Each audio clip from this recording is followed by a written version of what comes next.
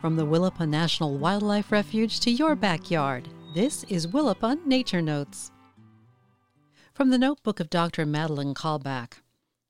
Every year, for the past 123 years, North America and many other parts of the world have participated in the Christmas bird count.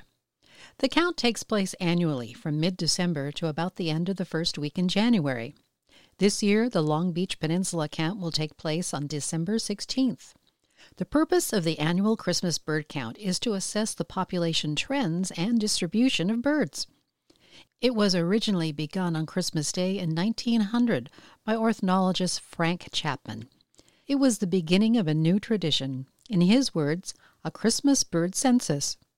His purpose was to count and observe the birds of North America rather than hunt them. He said it would be, quote, an alternative to the traditional hunts of anything that flew during Christmas Day, end quote. To this day, bird censuses occur all over the world, and the event has been named the Christmas Bird Count by the National Audubon Society.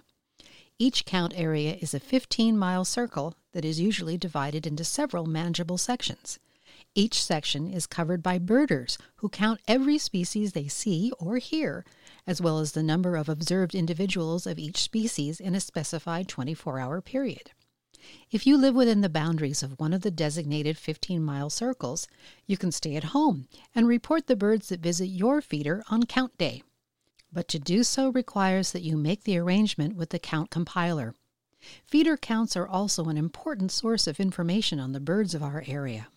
Along with the team counts, feeder counts contribute valuable scientific data to the records of bird population trends. You can join the Christmas bird count on the Long Beach Peninsula by contacting the Audubon Society sponsor, which is Willapa Hills Audubon Society. If you wish to participate in an Oregon count, contact the Audubon Society in your area. Willapa Nature Notes is a production of the Friends of the Willapa National Wildlife Refuge. And until next time, enjoy the outdoors. It's in our nature.